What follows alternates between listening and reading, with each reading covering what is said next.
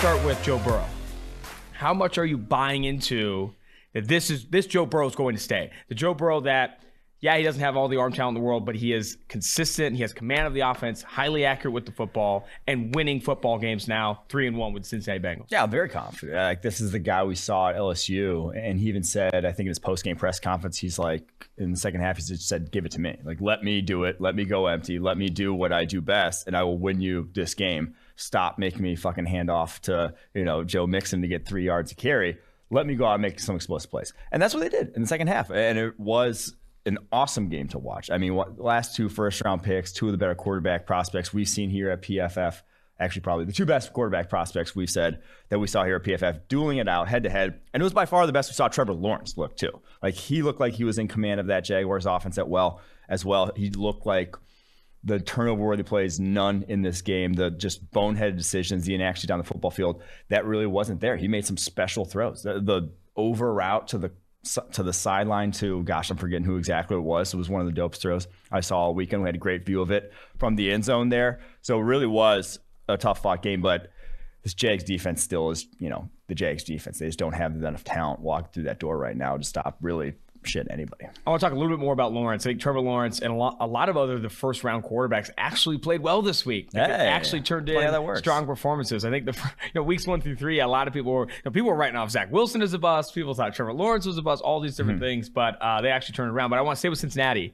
Through 4 weeks, the Cincinnati Bengals are top 10 in pressure rate allowed. A lot of that is time to throw. They are getting the ball out quickly. But like so many people talked about this offensive line and how they didn't prove it enough. They didn't take Penei Sewell. Jonah Williams, their left tackle, 81.9 PFF grade in this one, has allowed very few pressures on the season. It's kind of all coming together for them. Yeah, and they didn't even have T. Higgins in this game. They also had some missing on the defensive side of the ball. I think that's why it was ultimately close.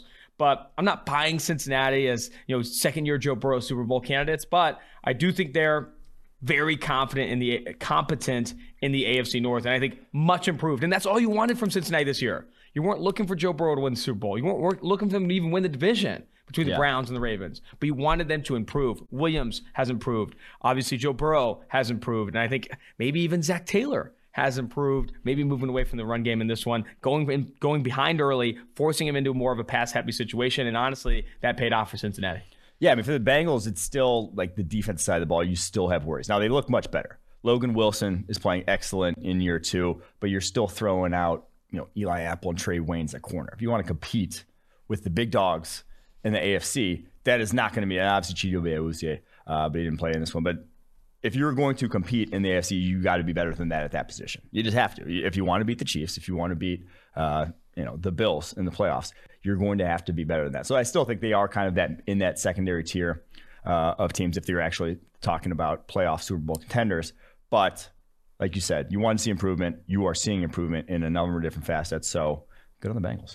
I mean, I think on the defense side of the ball, they don't have a lot of talent on the back end. They were out Chidobe Awuzie, but they're also struggling to create pressure. They rate 31st in pressure rate so far this season. In this game, creative pressure, I think, on over 40% of Trevor Lawrence's dropbacks, but that's against a bad Jacksonville Jaguars offensive line. I think that defense still has a ways to go. But offensively, we said it going into the season. There's not a lot of reason for Zach Taylor and the Cincinnati Bengals not to have a top 10, top 15 offense in EPA per play this season. They're on pace to have something along those lines as long as Joe Burrow maintains this. Okay, let's get to the real story of the game, though. What the hell is going on with Urban Meyer afterwards? I guess it was Friday night or Saturday night out in Columbus. The boys were buzzing. Just one of the weirdest videos I've ever seen in my entire life, sitting on like a chair. If you haven't seen it, he's sitting on a chair, and some like 20-something-year-old blonde female is grinding on like his kneecap. It was a tough scene that was the interesting part about the video, too. I don't want to do any all-22 analysis on it too much. Well, but we have to see that angle. You have to see the video to kind of understand. Like, a lot of people are obviously bagging on Urban Meyer, rightfully so. I think he has more. There's more concern with how much he was kind of holding back tears in the post-game press conference on Thursday than actually what happened Friday or Saturday or whatever it was. He had his fists between his legs. It was only, I don't know. I think there was some protection there, some defense being played from Urban Meyer. Better defense than the Jaguars played all year. But let's go ahead and get out of this game and get out of the Urban Meyer news. Go to the Atlanta Falcons, Washington football team. We called this a get-right game for the football team. They were 1.5-point favorites over the Atlanta Falcons. And honestly, the start of this game, I didn't think they were getting right at all. You know, they were giving up a lot of points to an Atlanta Falcons team that was awful to start the season. Matt Ryan had his first completion over 20-plus air yards against this Washington defense. But the Washington football team ended up pulling it out 34-30. Start on the Washington football team side. Your immediate reactions? Yeah. My immediate reaction is that Taylor Heinicke looks indistinguishable from Ryan Fitzpatrick, and that like they in are a bad way. They are not like that is not the type of quarterback you really want with this defense, or I mean, should be with this defense. But it's the defense side of the ball that is still the biggest thing. They have to be thanking, you know, God right now. Anyone, whatever you believe in, they have to be thanking because they are 2-2 with a defensive performance through the first 4 weeks that is bottom 5. But yeah, one of the worst in the NFL, and like that. And it's not like they're, you know, Falcons offense. Well, you said it was a get-right game because they've been one of the worst offenses in the NFL so far this season. Like, they have to be so lucky to have come away with the wins they did against the Giants in this game the way they did. I still like them to bounce back at some point, but, man, it's getting harder and harder to believe in that being the case. The talent's there, but, man, they're just not playing up to what pretty much everyone and their mother thought they were going to be this season. Right now in this game, Taylor Heinicke, I think 2 big-time throws, 3 turnover-worthy plays, that roller coaster, that same one you see from Ryan Fitzpatrick. Defensively, there's only 2 teams in the NFL that have allowed a touchdown or a field goal on more than 50% of their opponent drives, and it's the football team and the Kansas City Chiefs. Yeah. 57% of the drives the football team has faced this year, they've allowed us points. They've allowed points. That is unacceptable, and a lot of football team fans that I've seen on Twitter are asking, pardon my French, what the fuck is going on with Chase Young? Like, you're not seeing this like massive, massive leap that a lot of people expected from Chase Young, obviously coming off of Defensive Rookie of the Year. And are football team fans rightfully concerned that he's not, you know, dominating week in and week out? So he's been very good. He's not like bad by any means. He's not been too much, you know, different from the guy we saw last year, but that's also kind of the thing. It's like you should see year-on-year growth, you should see year-on-year improvement, and so far to this point, really haven't from him. So that is mildly concerning, I'll say, because I think everyone, the expectations for this defense were set on the fact that he turns into Myles Garrett. You know, he turns into that unstoppable force, which maybe is unfair. I mean, for a young player, possibly, because Myles Garrett really in year 2 was not Myles Garrett. You know, it took probably year 3 was when Garrett really started to become that impact, every down, dominant guy. So I guess from that perspective, if Chase Young to Myles Garrett, obviously number 1, number 2 overall picks, those two, yeah, give him some time to turn into that guy, but. You were obviously hoping as a Washington fan it would happen this season. Couple more data points on this game before we move forward. Chase Young in this one, just a 74.1 PFF grade, which is good. Like, young edge defenders do not consistently grade as well as Chase Young does, but the floor has been high. We're looking for the ceiling. We're looking for Myles Garrett to kind of take, not Myles Garrett. We're looking for him to become Myles Garrett. And as for the Atlanta Falcons, Matt Ryan had the highest graded performance of his season, 92.5. And then A.J. Terrell, here's a stat for you. He's the only cornerback that has played over 80 coverage snaps on the outside, has not allowed more than 5 yards in coverage. Only 4 yards allowed all season long for A.J. Terrell, the second-year cornerback out of Clemson. He is playing well. One more question for you on a rookie. Kyle Pitts. Are they using him wrong? Because he is just not meeting anyone's expectations. The fantasy community, the draft community, he is not, from a production standpoint, meeting people's expectations. His target rate is lower than I expected, I'll be honest, and he's not playing as many reps in the slot or on the outside as I expected. But still, he is not performing at what a lot of people tagged him as. In this one, though, I thought 18 snaps lined up out wide. Like, they used him at times as just kind of an X. On the Cordero Patterson, I think it was a touchdown, the deep post, he was basically a decoy on the opposite side, basically as just the guy who was running a deep kind of hitch over the middle of the field. And then they targeted him once on a dig, one-on-one, when he was split wide left. So I do think they were trying to get him more involved in that type of a role.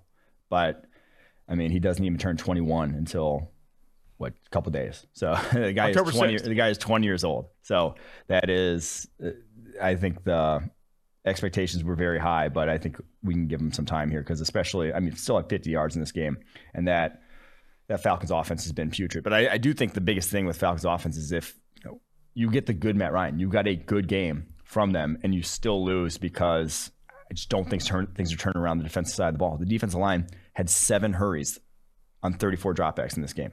0 hits, 0 sacks. that is just, you aren't going to win games when that is continually how you're pressuring opposing quarterbacks. And that's with Grady Jarrett, the defensive tackle for the Atlanta Falcons, having one of the better starts of his NFL career this season. He is playing really well for the Atlanta Falcons. And I maybe misspoke on Pitts' usage. I think I'm more concerned with his target rate so far this year. 64 offensive snaps at inline tight end, 62 snaps out wide, and 87 snaps in the slot. 18 snaps out wide was tied for the most he's had in a single week this season. I just think he needs more targets. He needs more volume because there's just not a lot of. I mean, I guess Cordarrelle Patterson. Maybe this is his breakout. Maybe not. Maybe Cordarrelle Patterson is who we thought Kyle Pitts could be. Just kidding. All right, on to Texans at Bills. You told everyone on this who listens to this show, take the minus 16.5. and eat it. You don't want to be rooting for Davis Mills. On the drive back from South Bend, me, an idiot, bet on Davis Mills plus 18. I didn't know that. I did. I was feeling cheeky. Plus 18. I just wanted to feel alive. I had to bounce back from a significant trip here in South Bend. I bet it at plus 18. It gets all the way out to plus 18. It closed at that line.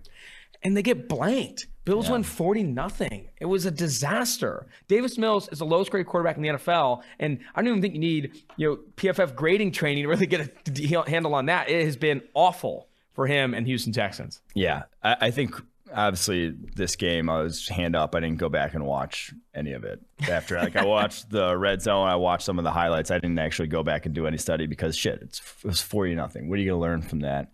I think we're going to look back though and see that Steelers week 1 Bills game as kind of like the Colts Jags from week 1 last year, where it's just like, damn, how did that happen? Because one team is one of the best in the NFL. The Bills. Yes. I think that was pretty obvious to the listeners, I would hope. And the other team is, Steelers right now, and hasn't won a game since. I would also say that the drop-off, for people who are saying, the Houston Texans are always bad, they should have never been in games. The drop-off from Tyrod Taylor to Davis Mills is a fucking skyscraper. Like, it is massive for this offense. They can't get anything going on the ground. They're struggling to get anything going through the air. I think Brandon Cooks led the team in receiving this week with 87 yards. I almost bet, what Davis Mills' line was for passing yards for a prop? 200.5. I was like, dude, he's got to. He's going to be behind. You only had 87 passing yards in this game. It did rain. It was raining. Now you should check the weather. Come on. I'm just saying. I want to talk a little bit about Josh Allen as well, because Josh Allen, though obviously, like you said, one of the best teams in the NFL, leading one of the best teams in the NFL, just a 72.6 grade in this one. He had a couple turnover-worthy plays, one interception that was dropped in the end zone, another interception that was caught early in this game, I think by Lonnie Johnson. The up and down play from Josh Allen, I don't think is concerning. But I will argue, when you are going to go against some of the other better teams in the NFL, specifically in the AFC, I mean, I think you need to improve Josh Allen if you're going to beat some of these other teams. Yeah, I think this was the way he's kind of played this year was what I thought the upshot was. Yeah, of him coming out. It was like you might get a guy who can make some ridiculously impressive throws, make some plays that no one else is going to make, but you're just going to get very inconsistent. And that was not really the guy we saw last. Like that. That's why last year every single person on planet Earth was like, this is an anomaly. This is we have not seen things like this. This is like kind of the guy who is going to break the pocket, and he's doing that a little more than a little more than you'd like this year. But he's going to break the pocket and make throws that are just like, holy shit. What is, like, no one on people on planet Earth can make that throw. You can count on one hand. But then he's going to, like this one, 3 turnover-worthy plays. He's got to just have some bonehead decisions, have some bouts of inaccuracy. So I think this was the guy that like I said, for best case scenario, this was what we had thought. But I do still think it's good enough with that receiving core. Oh, absolutely. And with how the way this defense is playing right now to compete in the AFC. I mean, where would you rank them in the NFL right now? That's a good question. I still, like I said, I still think the Chiefs, Browns are better in the AFC. NFC, probably the Bucks, Packers, Rams. So just outside the top 5. Yeah. 6, 7. I mean, I think there's an argument for them being better potentially than the Browns. I'd still lean the Chiefs over the Bills. And in the NFC, some people are calling the Arizona Cardinals best team in the NFL. I refuse. I'm not calling the Arizona Cardinals the best team in the NFL. I still think they were a lot better than what I expected. And Kyler Murray is on an MVP tear. We'll get to that game eventually. But the Bucs, in my opinion, even though it was a sloppy performance on Sunday night, are still the best team in the NFL. I still think the Bucs are the best team in the NFL. It was a very rainy game. Explained a lot of the kind of up and down, in my opinion, from Tom Brady. But let's not get into that game. Before we get to Bears-Lions, DraftKings Sportsbook, an official sports betting partner of the NFL, has a Week 5 offer every football fan should jump on. New customers can bet just $1 on any NFL game with $100 in free bets if either team scores a point. The last 0-0 tie in the NFL was 1943, so I'd say this is a no-brainer. If Sportsbook isn't available in your state yet, DraftKings won't leave you empty-handed. Everyone can play for huge cash prizes all season long with DraftKings Daily Fantasy Sports Contests. DraftKings is giving all new customers a free shot at millions of dollars in total prizes with their first deposit. Download the DraftKings Sportsbook app now. Use promo code PFF. Throw down $1 on any NFL game and win $100 in free bets if either team scores a point. That's promo code PFF this week at DraftKings Sportsbook, an official sports betting partner of the NFL. Must be 21 years or older. New Jersey, Indiana, or Pennsylvania only. New customers only. Minimum $5 deposit and $1 wager required. One per customer. Restrictions apply. See DraftKings.com/sportsbook for details. Gambling problem? Call 1-800-GAMBLER. You wanted to bet the Lions. You bet the Lions. I did. You bet the Lions plus 2.5 on the road against the juggernaut that is Matt Nagy and Justin Fields. Yeah. They end up winning this game, and Justin Fields puts in, low bar, the best performance of his young career, and Matt Nagy supporting him as well. Your takeaways from this Bears win, 24-14 over the Detroit Lions? Yeah, I mean, the Lions are not a good team. It's still the one takeaway. The other takeaway is that they finally put Justin Fields in a position to succeed, or did the things you have to do to alleviate the issues we've seen from Fields, like the fact that you have one of the worst pass protecting offensive lines in the NFL. And he is a guy who has struggled with holding on to the football and struggled with blitz. So you have to give him options in those situations so that he doesn't get killed, so that he's not basically taking sacks, turning the ball over, that sort of thing. And now they leaned on the running game and them having a lot of success on the ground in this one, obviously always going to be a big help to a young quarterback to be put in favorable down and distances. So that's a big help for him. But then they also were chipping with tight ends every time. They weren't going max pro. They were utilizing the play action game more, and not just play action, like boot action, to actually get more guys in there to pass protect, longer developing downfield routes, because that is where Justin Fields succeeded. He was one of the most accurate quarterbacks down the football field that we've charted in our 7 years charting college football. That is his strength. That is why you draft him where you draft him, is because he is so talented in that regard, and then he is mobile and has all these other things to him. But that is where he wins. And to try to alleviate, so Joe Burrow, they tried to alleviate the bad offensive line year one by going empty sets and getting the ball out of his hand quickly, because that's where he wins. Justin Fields, that is not his game. That's what they tried to do week one, or I guess not week one. They tried to do that against his first start by getting the ball out of his hands quickly, but it has never been him. So go the opposite route. I think they did a much, much better job in this one. Apparently Matt Nagy wasn't calling plays in this game. It was Bill Lazor. And so I think you saw it. You saw multiple impressive throws down the football field, the likes of which were commonplace at Ohio State too. So I do think very, very, very encouraging if you're a Bears fan. Fields commented on Lazor as a play caller after the game, saying he's more calm, collected, where Matt Nagy's a little bit more frenetic and whatever. And I think he couched that well with like Matt Nagy's focusing on the defense and special teams. He's got a lot going on his mind. Lazor's able to work up in the booth. Nagy's obviously on the field and like call these plays in a calm manner. I think that maybe did help the Chicago Bears. The highest graded players in this one, Darnell Mooney, a 92.2 grade. He got a seed from Justin Fields in this one. Allen Robinson also graded well, an 85.0 grade. And Justin Fields, 75.5 PFF grade in this one. I will still say, I am surprised. So blitzed on only 8 of his 20 dropbacks. Now, we've said he's struggled with blitz dating all the way back to Ohio State.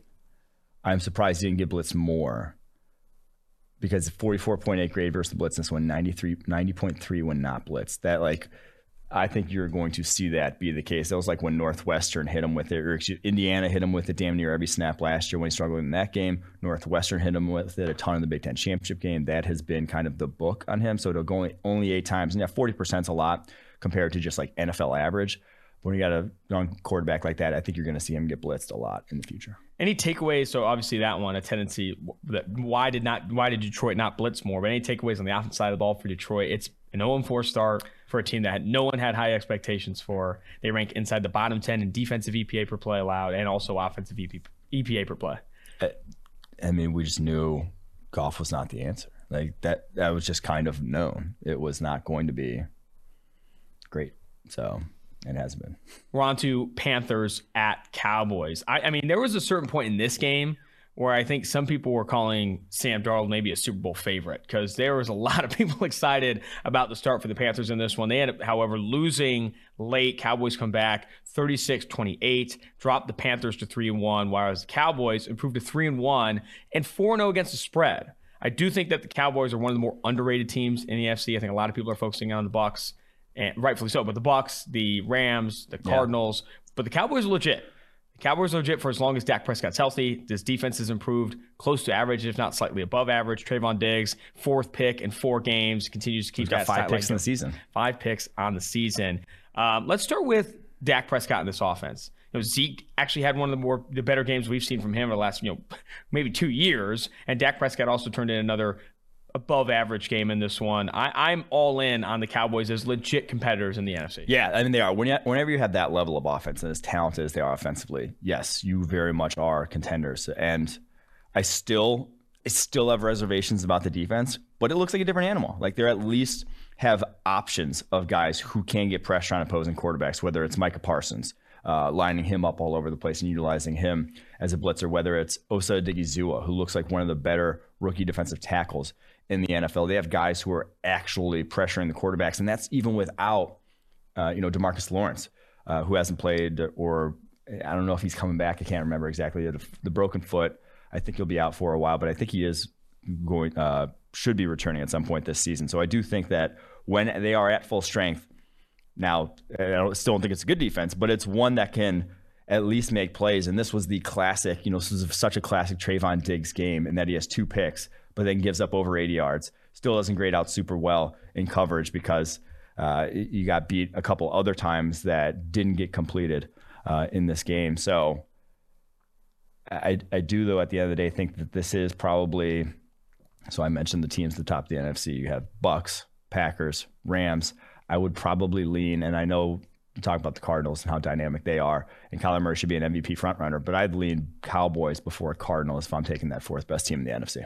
I don't hate that call at all. I mean, I think I'm buying more into Dak Prescott and what this offense could do. It's top 5 in EPA per play. Where are you at, though, on the other side of the ball with Sam Darnold? 16th in PFF grade so far this year, is 73.3 PFF grade, and he's done it on a relatively low average at the target. He has not forced the ball downfield a ton. He's also run the football a ton. He has 5 total rushing touchdowns so far this season. I think regardless of your opinion on how good he is in the NFL, this is obviously a vastly improved, more confident, more prepared Sam Darnold, and also one that is put in such a better position to succeed in this offense. Where, however, do you feel are still the concerns with Sam Darnold and why he hasn't maybe ascended to top 10, top 5 ranks?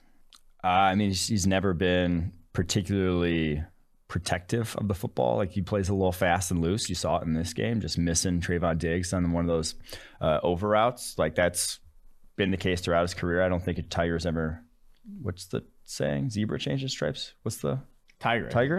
Tiger's not going to change stripes. I don't think zebras do either. Yeah. I mean, I don't think any. Wait, are there some animals that actually can change their stripes? I don't know, man. We're getting a little too in the weeds. All right. So Sam Darnold is not the animal that changes the stripes, if there is one, though. And I think that's going to still be the case. You're going to live with multiple picks from him. You're going to live with bad decisions, but you're hoping he offsets it with the high end. I think that's the worry for me, is that this isn't a particularly explode. Like he missed the set about Trayvon Diggs, that he had a throw down the football field that got missed, and that was an overthrow from Darnold that could have been a big play to, I believe it was DJ Moore, down the field. Like he still is not as accurate down the football field as you would like. As the guy he was kind of billed at as USC, he was this playmaker who can make plays outside the pocket. We still haven't seen that come to fruition in the NFL. Those, impressive downfield throws are still lacking from his game consistently. And I think the thing you kind of mentioned about the decision making, and he's always going to be playing loose, but he's also never been all that accurate with the football. And so far this year, he ranks outside the top 15 in accurate throw percentage according to PFF's ball charting, and that I don't think is going away. I don't care if he's with Joe Brady or Joe Montana. Are you saying he's not going to change his stripes? I don't think he's going to change his stripes, Austin. I was going to call you Austin. I don't think he's going to change his stripes, Mike. I think that's going to ring true regardless of where he is. But however, regardless, he's in a better situation and improved because of it. I'm just not buying. Some people were calling the Panthers the best team in the NFL after week 3. Some people were like, "Oh man, this defense is legit. Sam Darnold's improved. Joe Brady's the next freaking future Hall of Fame coach." And now, I hope people are jumping off that bandwagon slightly and more interested in the other fucking ton of teams that are good in the NFC, like actually better than the Carolina Panthers, the Packers, the Bucks, the Rams, the Cardinals, the Cowboys. That's where the NFC is, not necessarily with the and the Panthers. Cowboys punched them in the mouth defensively. Like they ran right through them. And I think you saw that, hey, a lot of these statistics and a lot of these things that you hang your hat on at this point in the season are tiny sample sizes. It matters so much who you've played, especially early in the season. Yes, that's what I'm saying. Like it matters so much who you have played at this point. So to say, oh, Panthers, maybe best defense in the NFL, it's like a lot of teams are going to look good defensively when they play the scheduled days. I mean, I love the stat, the broadcast. We're going to get, excuse me, we're going to get this game eventually, but the Broncos played teams that were combined 0-9 in weeks 1 through 3, and then obviously lost this game. And a lot of that was because Teddy Bridgewater got hurt and Drew Lock did not play well. Who could have saw that coming? Yeah. But we'll get to that game eventually. Colts, Dolphins. Dolphins were favored by 1.5 in this one. Colts win on the road. Jacoby Brissett has been such a massive downgrade for this team with Tua Tagovailoa hurt that it's almost impossible to be backing the Dolphins. As good as Brian Flores is, as good as this defense is, you see a lot of improvement from specifically Emmanuel Ogbah, who I think has the second highest pass rush win rate of any edge defender in the NFL right now. But it's just not enough. It's not enough for just the sheer ineptitude on the offensive side of the ball. Jacoby Brissett, one of the lowest graded quarterbacks in week 4, one of the lowest graded quarterbacks in the NFL so far in the times that he's played in Tua Tagovailoa's stead. Yeah, this is kind of one that I would say this says more about the Dolphins and not necessarily that much about the Colts. Like, it's nice to see the Colts put up some points offensively against a defense that's pretty damn good in Miami, but it's also like it helps that Miami did dog shit on the offensive side of the ball. And there's really nothing worse as a fan, and why I said I believe that the Miami Dolphins will be trading for Deshaun Watson sometime soon if Tua Tagovailoa comes back and doesn't look good, then just wasting a good roster. Like, this is a good roster that's getting wasted with a backup quarterback right now, Jacoby Brissett. And we'll touch on it a little bit more in our Fun to Read segment later on. The 7 highest graded players for the Miami Dolphins in this game were all on the defense side of the ball. The highest graded offensive player for Miami was Mike Gesicki at 68.4. That is an offense that's just not going to win football games. They lose this one 27-17. But some highlights again.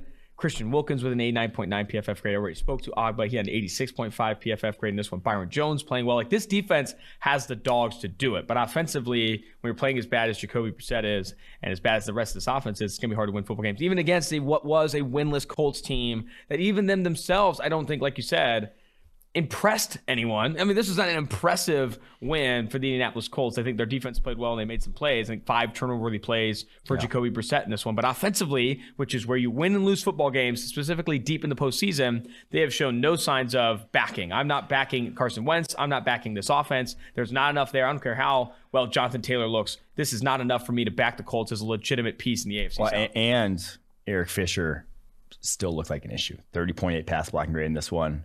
And that was going up against mainly Jalen Phillips. Like, Jalen Phillips got 6 pressures against Fisher alone. And that's, hats off Jalen Phillips. That's a good performance for him as a rookie, but he hasn't looked that great at other times this season. So some of that is still the fact that Eric Fisher coming back from an Achilles may not be the guy of old. Before we get to this next game here, we're going to talk Browns at Vikings. Vikings were favored by 2-point dogs at home in this one. Tailgate is sponsored by Western and Southern Financial Group. That's the helmet right there. Whoa. That's the helmet right there. While you focus on your roster moves, Western and Southern helps you advance your money moves. Buying your first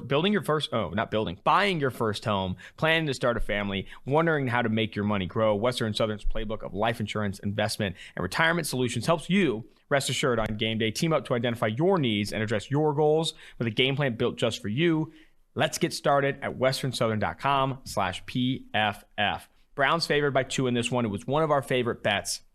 And even though it was freaking ugly, Baker Mayfield did not play well in this one.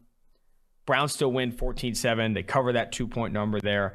Vikings dropped to 1-3. Browns now 3-1. Let's start, though, with this Browns offense. What the hell? Baker Mayfield was a fantasy darling. A lot of people liked him in this one. They thought he'd be putting up points. He did not perform well for my fantasy team either. Did not grade well all that well either. What was your concerns with Baker in this one?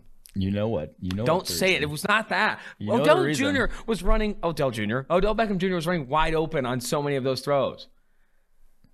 That's not. No, the Baker just played like ass. You know what it is. You can't say that. What's your actual analysis? It actually is it. I mean, that's actually he does not. And then the one that the throw at the very end, the third down, the kind of the wheel route, that one was on Odell Beckham, in my opinion. Like to be continual when he doesn't get his head around. Yeah. Like that was not a great throw. It's not an ideal throw, but that play is there. Odell's got to recognize that, hey, I'm wide the F open. Like get your head around and find the football at that point. So that one, like you can actually play on Odell, but there is something to the connection is not there. And now I'm not putting it on Odell. It's honestly more on Baker Mayfield, because he's the guy who's fucking missing all these throws and missing the connection. But there is something to when he is on the football field. They just do not mesh, and that offense does not look like it does when he is not on the football field. And that's shit. At this point, with the sample sizes we have, and going up against a defense like Minnesota's, that is not good. That should have been, or has not played well this season, we shall say. Just a 47.5 PFF grade for Baker Mayfield in this one. I think the best way... I mean, it's a 47.5 PFF grade, second lowest of any quarterback so far this week. But he didn't have a single turnover-worthy play. How does that happen? A lot of inaccuracy. I mean, that's what it was. I mean, you were missing guys that were open, including guys that were Odell Beckham Jr. I don't know if it's the yips or whatever when Odell Beckham Jr. is on the field, added pressure because he's at whatever. But that's what happened. I mean, if Baker Mayfield plays as inaccurately as he did against the Minnesota Vikings, the Browns are going to continue to struggle offensively and maybe only put up 14 points in every game this season. But you have to expect that to, positively regress. Baker Mayfield, one of the more accurate quarterbacks in the NFL. I'm not worried. I'm not like, oh no, starting to put the panic button on this Browns offense. It's still one of the better offenses in the NFL. This was just a bad week for Baker. But the bigger thing is, so I don't think this is like. I'd be more concerned. It could be the same grade. 47.5, 47.5. 0 turnover plays, but say this one was like 3. I'm more concerned, obviously, with the one with 0. I mean, with the one with 3 turnover plays, because that is, Baker Mayfield has had that tendency in the past. He is not consistently inaccurate with the football. Yes, I get on board with that. The bigger thing for me, though, this defense is a juggernaut, possibly in the AFC. Like going in this game against the Vikings offense that has been humming. Pressured Kirk Cousins on over 50% of his dropbacks. They had no answer for Myles Garrett. They were doing every single money down. They just had to chip him, had to do something because he was winning every single time. And every level now of the defense, you have Greedy Williams making a pick in this game, finally showing up for once. You have Jeremiah Owusu-Koramoah still making plays. Like best player on the field? Okay, no. Myles Garrett was the best player on the field. I don't think that one was debatable, but you have it at, like I said, at every single level. You have guys that can win every single position along that defensive line. That this is I'd probably say a top 3 defense in the NFL right now. I mean, they're playing like that. And when you can get pressure at the rate that they can with Myles Garrett up front, Jadeveon Clowney also playing really well against the run. He continues to grade as one of the better run defenders at the edge position. Jeremiah Owusu-Koramoah, yes, that was hyperbole about being the best player on the field. But he's the highest graded linebacker in the NFL so far this season, among all linebackers with at least 100 snaps played. And he has been flying to the football, making plays, making these explosive plays at a position where, especially over the past 3 to 5 years, young linebackers struggle. Yeah. I mean, Devin White struggled, Devin Bush struggled, Patrick Queen, Jordan Brooks. And Owusu-Koramoah was battling the COVID list for most of the preseason / offseason. For him to come in and make the impact that he is now, I think is really impressive. A lot of that is sheer explosiveness, though, because I do think he can fire out of a cannon, man. Some of his best plays are him going from one part of the field to the next faster than anyone else can. So Owusu-Koramoah looking like a very legit player for the Browns defense and a steal in that regard. Giants at Saints. Saints favored by 8 in this one. Never loved that line. I did. For the Giants. Yeah, for the Giants. Yeah. Giants end up covering this one and winning outright. You brought up what I was asking in the car about the Lions. Well, I was also like, I think I like the Giants money line. Yeah. It was like plus 300 or something. And I'm like, I kind of like that. You talked me out of it. I ended up just going Giants spread, and then they end up winning overtime. But my biggest takeaway from this, the Saints just have to, they have to open it up. Like they have to trust Jameis at some point. If you're this tight as an offense, a 39 to 26 run pass ratio. which is damn near unheard of in this day and age in the NFL. No team's running at a higher percentage than the Saints. Yeah, to be that run heavy. And like I said, I get it. You don't want to throw away games. You have a good roster. You have a good defense. But you are 2-2 now. You're in a division in an NFC that, 9-8 ain't cutting it. Like if you're in that range, it's just not cutting it. You have to win games through the air at some point, and you don't have a great receiving core with Michael Thomas out. Like there are a lot of things. I get it. But this game is close because of that. Jameis Winston played well. 17-23, 226 yards. But 26 dropbacks. Was it 24 dropbacks for Jameis? That's just not going to. You're not going to have an explosive offense at that point when you're running that much. So that's a recipe to have sneakily drop a game like this, and they did. I mean, I would argue not too much has even changed since their blowout of the Green Bay Packers. That was still a very run-heavy approach where they got a lot more on the ground, and the big touchdowns that Jameis had were on very limited dropbacks. They're still running the football the same amount. When those big plays don't happen, which are volatile in nature in that they're so downfield and it's harder to be more accurate with the football and keep the ball out of harm's way, that's a concern. What is your opinion of this? Here's the take. They either open it up and keep Jameis Winston as a starter, throw the football more, throw the football downfield, and yes, accept more turnovers that come with that, but also more explosive plays. Or if they're going to stay so fucking run heavy, why not just play Taysom Hill? Yeah. Like play Taysom Hill if you're going to run the football on 50% of downs and not push the ball downfield. Because Taysom Hill, obviously, you saw the deep ball in this game, doesn't have the arm talent to be, that good down the field, but he can hit the underneath stuff, and he has that rushing threat. If you really are, like I said, 39-26 is insane. If that's what it's going to be, yes, that's your better option because that makes your running game a lot better. One more thing I'll mention in this game. I have one more thing. Oh, what's your one more thing? Who's the second highest grade quarterback in the NFL in passing grade? Oh, I'm guessing it's Daniel Jones. It's Daniel Jones. He's also fourth in overall PFF grade behind Tom Brady, Ryan Tannehill, and Kyler Murray. I said it for 3 weeks straight.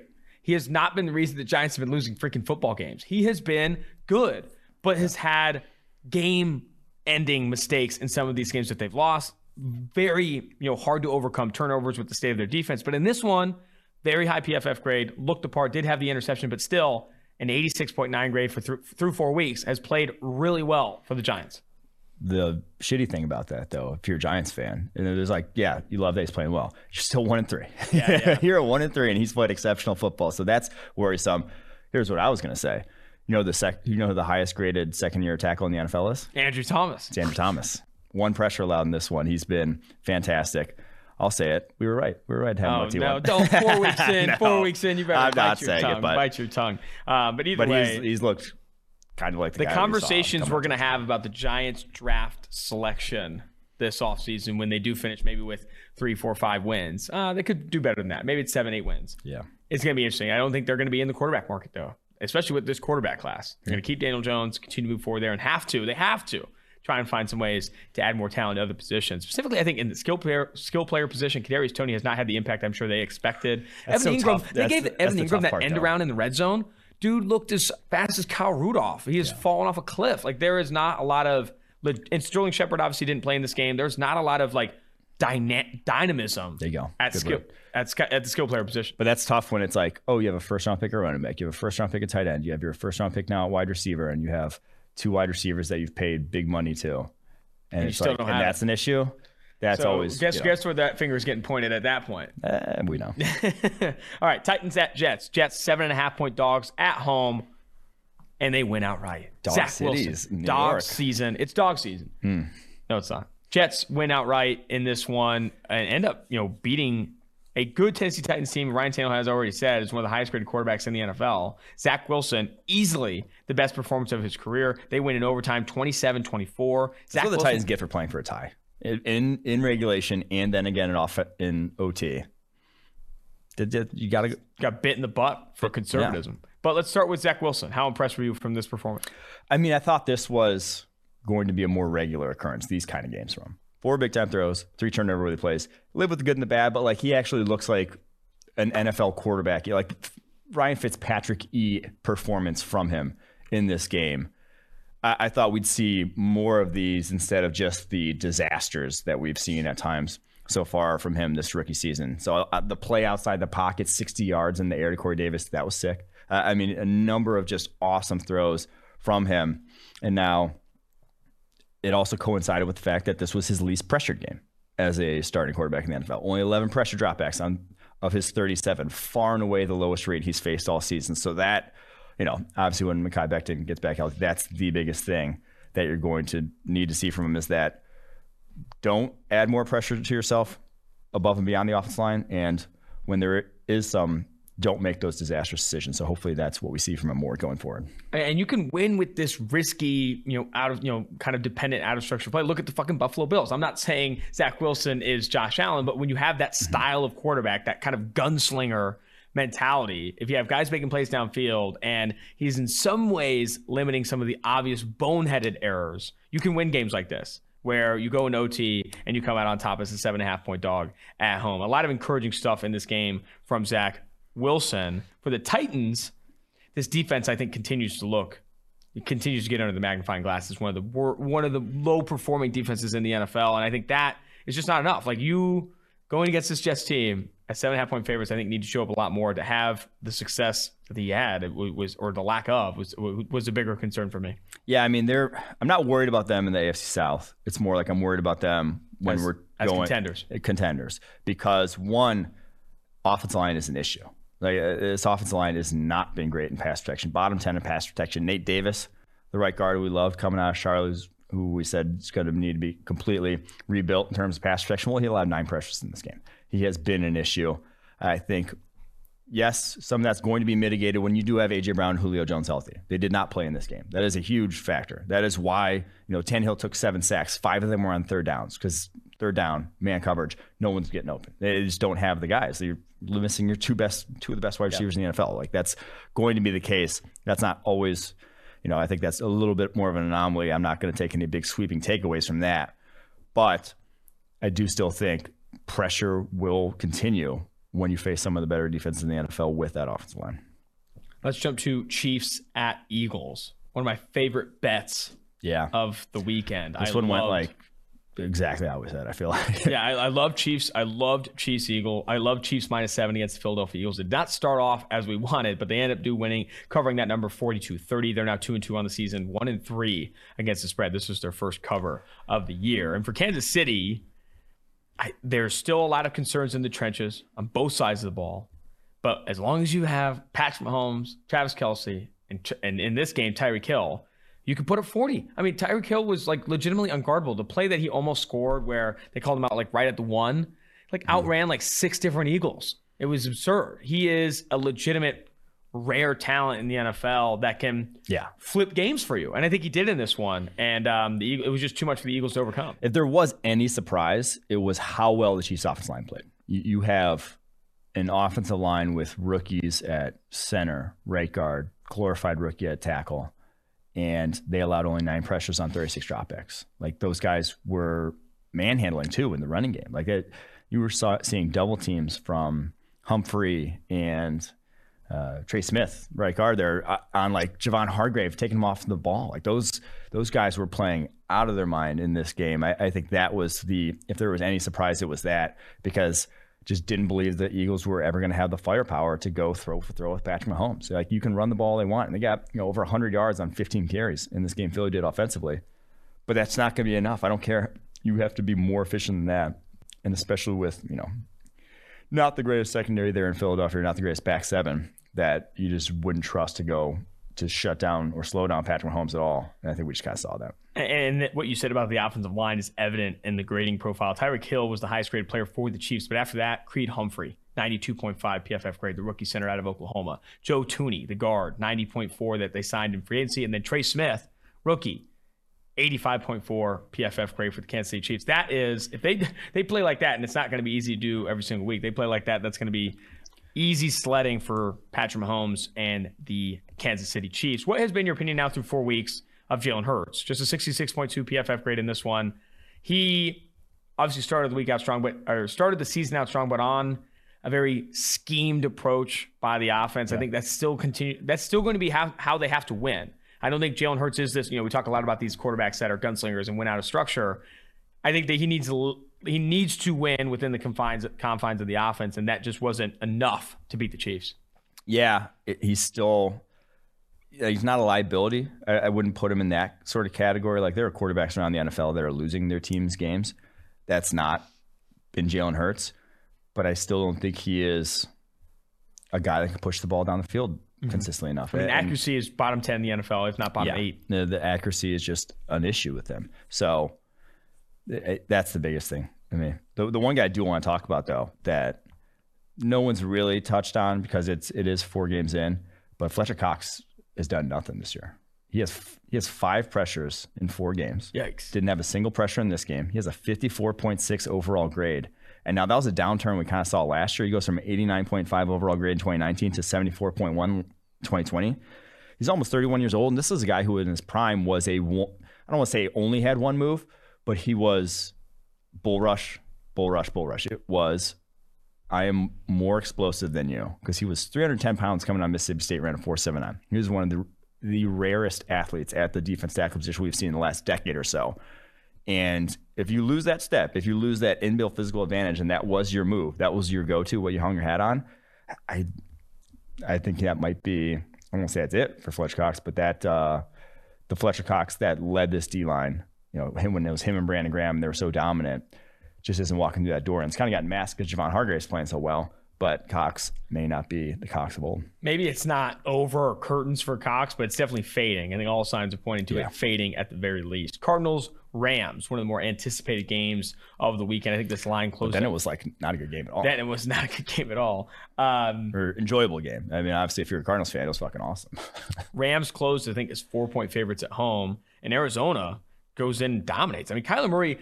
And they ended up playing really away late. But I'd say the start for this one was really surprising, too. Like, Kyler Murray was lighting them up. They put up 21 points really early in this game. He continues to look every bit as the MVP of the season. He has to be the MVP if you're ending it right now. And you can say Derek Carr, he hasn't played this week. We'll see on Monday night. But Kyler Murray, season ends right now. He is your MVP. They're 4-0 on the season. Seth Galina, an analyst here at PFF, is writing an article on how much of this is Kyler and how much of this is Cliff and this supporting cast. When you look at some of the grading, he's the highest graded quarterback out of structure so far this season. Out of rhythm dropbacks, he's up there in like the top 5 in terms of volume. He's doing a lot of this out of structure, out of the confines of the offense. But also, the offense isn't like a liability. It's not like he has to bail out for anything to make happen. I still think that Cliff has improved through. I mean, you're not 4-0 unless Cliff has also improved within that structure as well. Yeah, I am impressed. I am pumping the brakes a touch. I still hesitant. Think the defense is still, I don't want to say an issue. I'm still just like worried. I still think they're maybe tad bit overperforming. And now I love the edge duo. I mean, I love Chandler Jones, JJ Watt. That is, you can hang your hat on that game in, game out. That's great.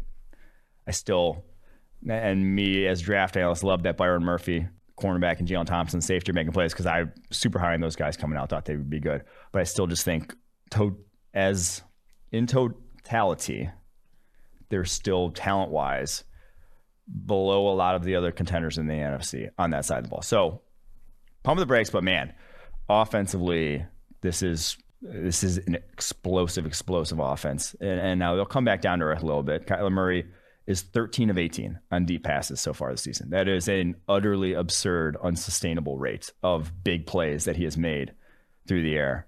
It will at some point shrink up, but shit, hasn't yet. 4 weeks in against some damn good teams. So hats off to them. This is, dare I say, a fun to watch football team. Oh, obviously it's fun. I mean, Kyler Murray is probably a fun to watch Hall of Fame. I would argue, though, I would kind of counter your take on the defense. I agree that the defense isn't, otherworldly, but I don't think it has to be. I mean, putting up 37 on this Rams team, that is not easy to do. I talked a ton about how good this Rams defense was, or still is. I'm not saying it's not over for the Rams defense, but that's it. I think the offense is good enough. Specifically, a healthy Kyler Murray is good enough for them to overcome the defensive struggles. It's not a liability, is it? It's not the fucking Chiefs, but it is.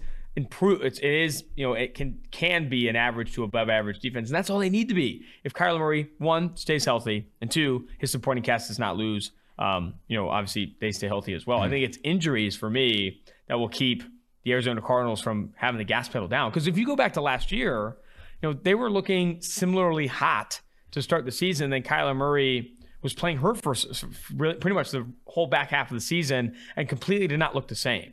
If he can continue to play like this, which I think he can as long as he's healthy, this Arizona Cardinals team is legit. And the only caveat is that they're very legit and a damn good NFC with a ton of really talented teams. The Rams, the Bucs, the Packers, the Cowboys, all those teams playing really well right now. They're in that tier of really good NFC teams with a really good quarterback in Kyler Murray. Seahawks at 49ers. 49ers favored by 3. Jimmy G gets hurt. I think it was a calf strain. Did not end up playing the second half. And the Seahawks honestly pulled away pretty easily. You know, the offense took a step back with Trey Lance in. Obviously didn't get the reps going into this one. And I don't think anyone, I think we backed the 49ers on the preview episode with Jimmy G hurt and having to throw Trey Lance in. I still think that the Seattle Seahawks, if Jimmy G stayed, could have even won that game. I think I was impressed with how Russell Wilson performed. Yeah, I mean, the 49ers I think you saw in this game that, Jimmy G only played one half, but it just doesn't seem like he's enough to compete. He was enough when you had this juggernaut defense, and that is not what they have this year. He's not enough when you are, like you just mentioned, in maybe the best division in football. And you have guys capable of lighting up scoreboards like Kyler Murray is. You have Kyler Murray in your division, you're starting Jimmy G. Yeah. And Russell Wilson, like you just see the difference in playmaking ability and what those guys bring to the table. That the touchdown pass Wilson had to was Lockett, the one where he sneaks out the back door. That's just like, Jimmy G ain't making that play. And that's why you drafted Trey Lance. That's why you did. But Trey Lance is a rookie who had played one game previously in the year and a half prior to this, and it was at North Dakota State against Central Arkansas, right? It's not going to be good. Like if you expected him to come in here and look like a savior, I'm sorry to disappoint you. That was not what a 21-year-old who coming from FCS is going to look like coming out year one. Even with like no reps. Yeah, even the big touchdown throw, like shit, he almost missed that. Like the busted coverage almost sailed out of bounds. So it's just, if Jimmy G is going to miss time, if it's going to be Trey Lance's, you're going to turn the keys over. I think you can like put the curtains on their playoff hopes even at that point. I don't think that's an awful take. I mean, with Jimmy G too, among quarterbacks with at least 100 dropbacks, he's the only one who had a big time throw this season. Yeah. Not a lot of downfield success, not a lot of accuracy, and over 53% of his passing yards have come after the catch. Bottom 5 with guys like Jalen Hurts, Jared Goff. Those go hand in hand with the offense, but it's also like Shanahan's calling those because he doesn't trust them down the field. Yeah. He doesn't trust them to make those big time throws. Those go hand in hand in offense with an offense that just can't compete. Like, I mean, that's an offense that can't compete with the best offenses in the NFL. And as we know from last year and really over the last 3 or 5 years, the best offenses in the NFL went deep in the postseason, or at least compete in the postseason. Ravens at Broncos. Teddy Bridgewater goes down. He gets dinged in this one. Concussed. Drew Lock comes in, and it was never in doubt after that. Ravens win this one pretty handedly. Impressed with what Lamar Jackson. Marquise Brown continues to have success too. They win 23-7 as 1-point dogs on the road. You can't just say continues to have success after he dropped like a zillion balls last year. He's okay. Continues to get open. He's getting open. He's getting open a lot. He's getting open a lot. I think this is about a relatively bounce back year for him after what was an underwhelming season for Marquise Brown. Yeah, I admit I thought the Broncos offense would look better even when Teddy Bridgewater was in there, and now I get that the Ravens are difficult in what they throw at you. I don't care who you are, but Teddy, if there's any silver lining for Broncos fans, I don't think Teddy shrunk into a ball and started checking down. He was still attacking down the football field, but it's also why Teddy is kind of limited, is because he wasn't accurate with the ball down the football field. He wasn't making special throws with it. He had that one go ball late in the first quarter that was just, he sailed it like 5 yards out of bounds when he had like a chance to make a play. And that's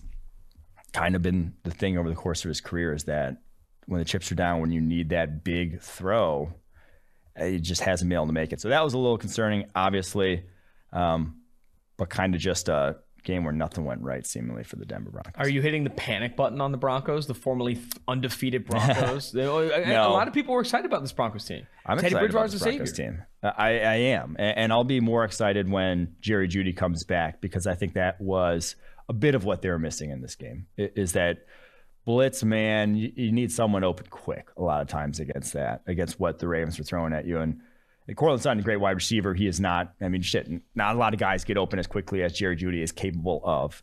So I think they definitely were missing his services and will continue to until he does come back. A small a blip of a highlight for this Broncos team despite losing this game. Javonte Williams had that run that was just absolutely absurd. He is, I think, has one of the highest broken tackle rates in the NFL after having the highest one, I think the highest broken tackle rate in the FBS this past season. He is a forced missed tackle machine for the Denver Broncos. He was also their highest graded player in this game. Steelers at Packers. This is also one of my favorite bets. Was not, I know the Packers in this one, I felt were up and down. I didn't think they should have maybe blown them out, but they still end up winning 27-17. I like them at -7. Packers do win this one handily. And the biggest takeaway, man, in addition to Aaron Rodgers looking great and Davante Adams, all that stuff, oh my God, Big Ben is getting to a point where it's almost unwatchable. And I think you're seeing that frustration on the sideline. I don't know if Juju Smith-Schuster slamming down that iPad was fully directed at Big Ben, but some of the throws that we're seeing from Big Ben, just the lack of explosiveness from the offense, specifically the passing offense, I do think is concerning enough and frustrating enough to feel completely out on Big Ben and the Pittsburgh Steelers. Yeah, it was bad again. Probably about 4 big misses of open guys. And it's you can say the Packers defense looked better than in the past. And in some ways they did. But a lot of it's because the big plays that were there were missed much of the game by Big Ben. So, yeah, the Steelers offense, I just have no confidence in that turning around anytime soon. The worry here is for the Green Bay Packers that if Jair Alexander misses some time, and now he hurt his shoulder in that AC joint injury, you are down bad at cornerback. Eric Stokes in this one, targeted 15 times. They were just going at him left and right. 10 catches, 82 yards, could have allowed 2 more. He was the victim on a couple of those big missed throws from Big Ben.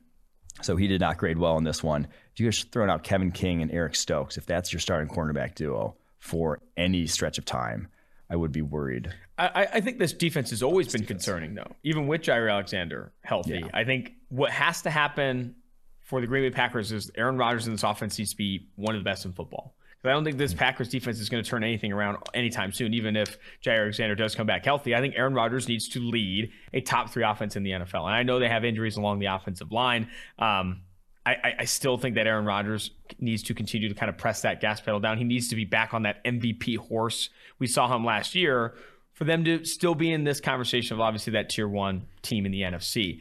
Here's a stat. The 4 lowest graded quarterbacks in the NFL are rookies and Big Ben. Justin Fields, Trevor Lawrence, and Davis Mills. And then Big Ben is the 32nd ranked quarterback in the NFL. And PFF grade among those with at least 100 dropbacks. What do the Steelers do? I think you have to cross your fingers that you continue to lose football games and maybe put yourself in a position to get a quarterback. But then you look at this 2022 class. I mean, you don't even have a quarterback ranked, top 10 on your draft board? Then it's how necessary is it to have to make that play? Well, that's what I was saying is you hope you're almost you just hope you're in the market for an Aaron Rodgers or Deshaun Watson. I mean, you saw the Mike Tomlin smile. Yeah, that's every Steelers fan. That was probably the highlight of yesterday. Was Mike Tomlin smiling at Aaron Rodgers and Aaron Rodgers smiling back. That was literally the only thing you can hang your hat on after. Dude, Aaron Rodgers to Pitt would be pretty sick. Yeah. In the Green Bay Packers shirt. I'm not saying anything. I do think though I will say this as a Packers fan.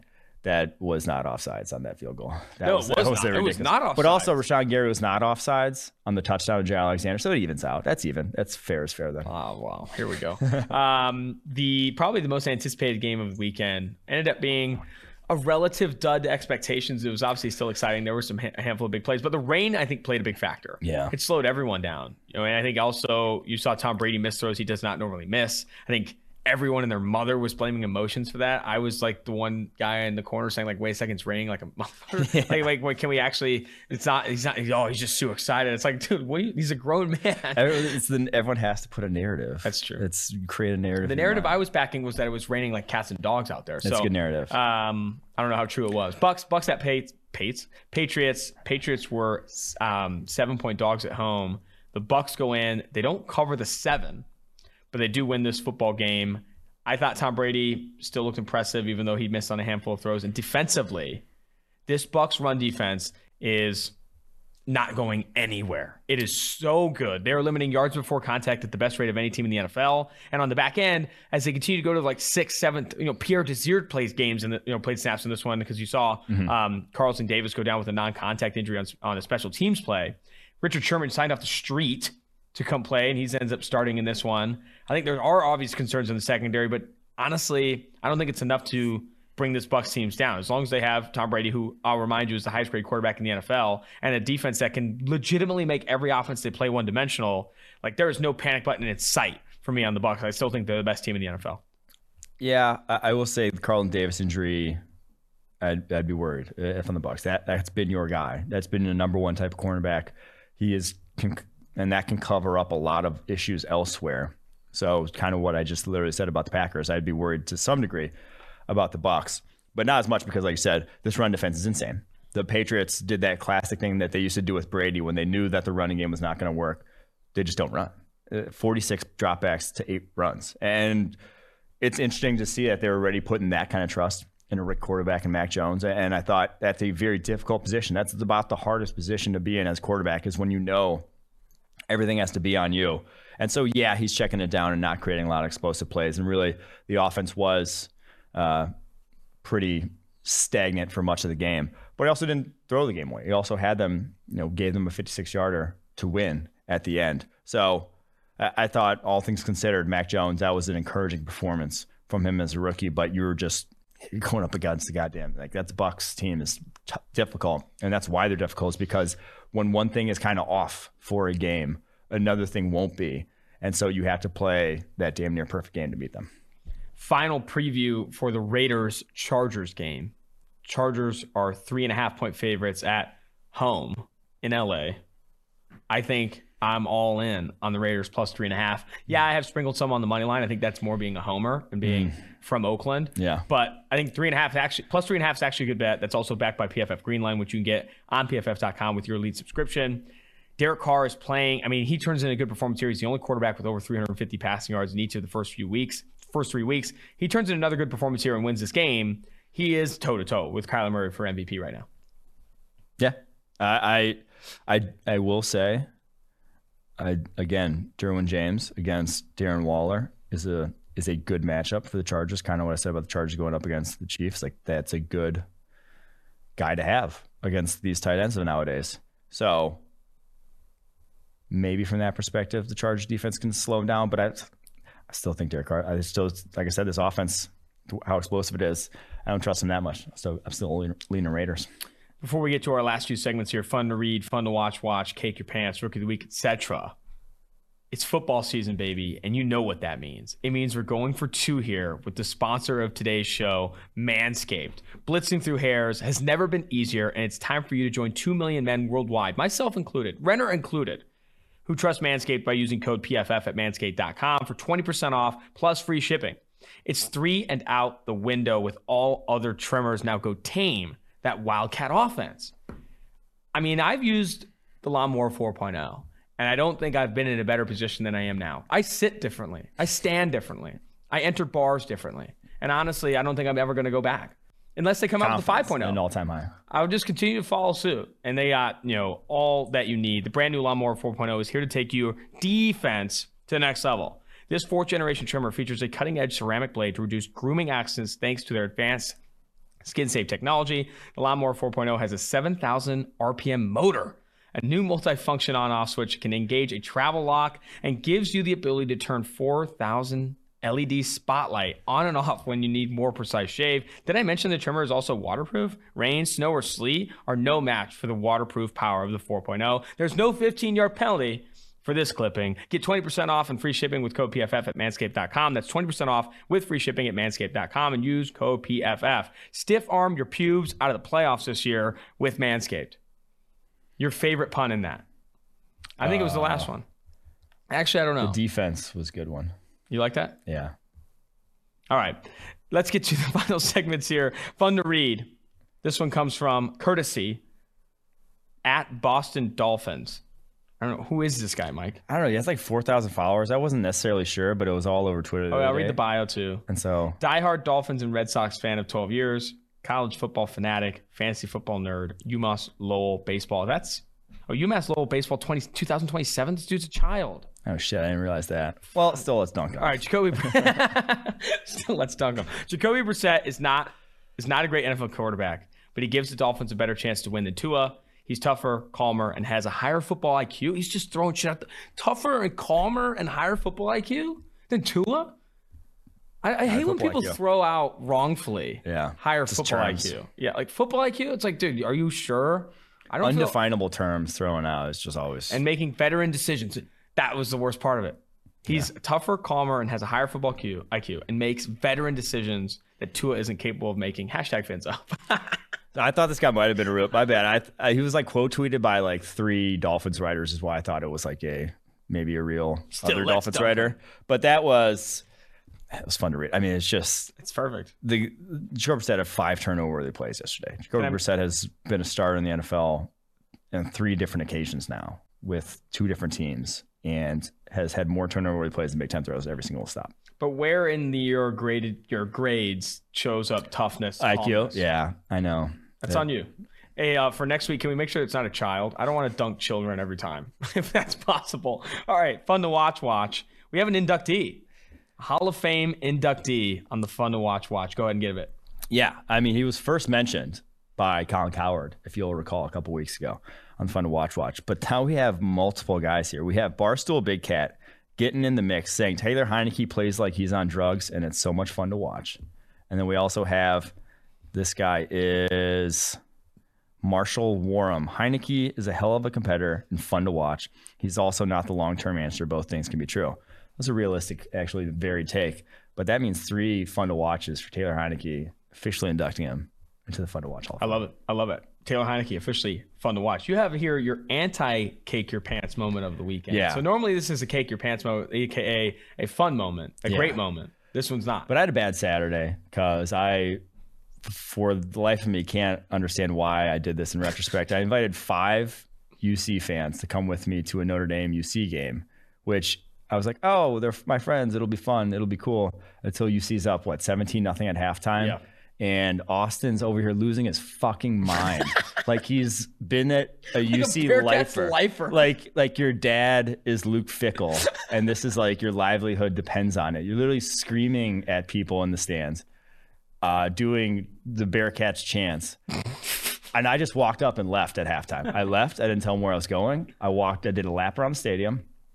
I came back, cleared my head, and did all I could not to actually murder you. I was being a piece of shit. I got to be honest. I was wearing the Travis Kelce jersey. I didn't care really who won, but it was so much more fun to root against Notre Dame than it was to root with Notre Dame because everyone there was just loser. I mean, there's a bunch of old people just being lame. Well, you were the only one who's even cheering in our section. I was pretty. You were cheering. You were the only cheering. Everyone else was like. I was very disappointed. The other guy behind me thought a drop pass was a fumble. They all deserved it. The best comment I made was when they were clapping on like a 10-yard kick return, and I was like, "Sit your ass down. You guys are down 17." I got the bad death stare there, but that was a fun game. I had fun. That was a cake your pants moment for me. Rookie of the week. We mentioned him earlier. Creed Humphrey, center for Kansas City Chiefs, 92.5 PFF grade in this one, going against the Philadelphia Eagles. Yeah, and got to give honorable mention to Trey Smith. They were the 2 highest graded rookies this past week. Creed Humphrey and Trey Smith. Cannot say enough about what the Chiefs did revamping that offensive line over the course of this offseason. Those guys playing out of their minds. Last but not least, blackout. Performance to forget. Oh, my goodness. It was Paulson Adebo. Now, 3rd-round corner. You're not expecting that guy to start. He's obviously been starting since day one. 174 yards allowed in this one. He gave up the big play to John Ross. He had 2 more missed tackles. And then he had the big busted coverage on the very last, the play that set up the game-winning score in overtime. It was basically why teams worry about starting rookies at cornerback position. I guess I said last but not least, but we have to give the tailgate score. Tailgate score. Highlight. Can I give my highlight? Yeah. So a highlight was definitely cheering the game. I also thought another highlight was the pregame tailgate. Notre Dame tailgates. I'll look at the camera. Notre Dame tailgates are perfect if you want to go to a tailgate and eat a bunch of fire-free food. Yeah. Because everyone there is like 30, 35 plus and has been going to Notre Dame games since they were like 18 and goes to put on a show. Whereas you go to some of these other tailgates we've been on where it's more college student driven. Yeah. You're lucky to find a spare Miller Lite in the cooler, let alone a hot dog. Here, they had these I had a chocolate hand dipped peanut butter cookie, full spread of Chipotle, multiple brats. Every single tailgate I went to offered me a brat. Yeah. And every cooler chock full of cold beers. We were freaking shotgunning high noons. This place had free alcohol, free food across the board, whereas other tailgates, they don't. I think that's a big driver in the high tailgate score. The rowdiness, not up there with anywhere. You're not going to see someone go through a table. I was playing catch with a child for an hour. You're not going to do that at Penn State. But you also, a guy, one of my buddies from Notre Dame, puts on a tailgate that has an open bar. Literally, they have bartenders serving and has a buffet. So there are tailgates there that are fantastic in terms of the spreads that you'll see. But yeah, the rowdiness isn't there. The setup is a little difficult in that there's not bars super close. There's maybe 2 bars imminently walkable to campus. And they have, the line was absurd at one point. We literally left the game before it ended because we knew it was over. I wanted to leave before it ended. And it's because we're not going to be able to get into Brothers, which is the close bar right there, for a half hour if we didn't. So that was kind of, that always stinks about Notre Dame. But yeah, we went with an 86.7. Quality grade. I think that's solid. Quality tailgate.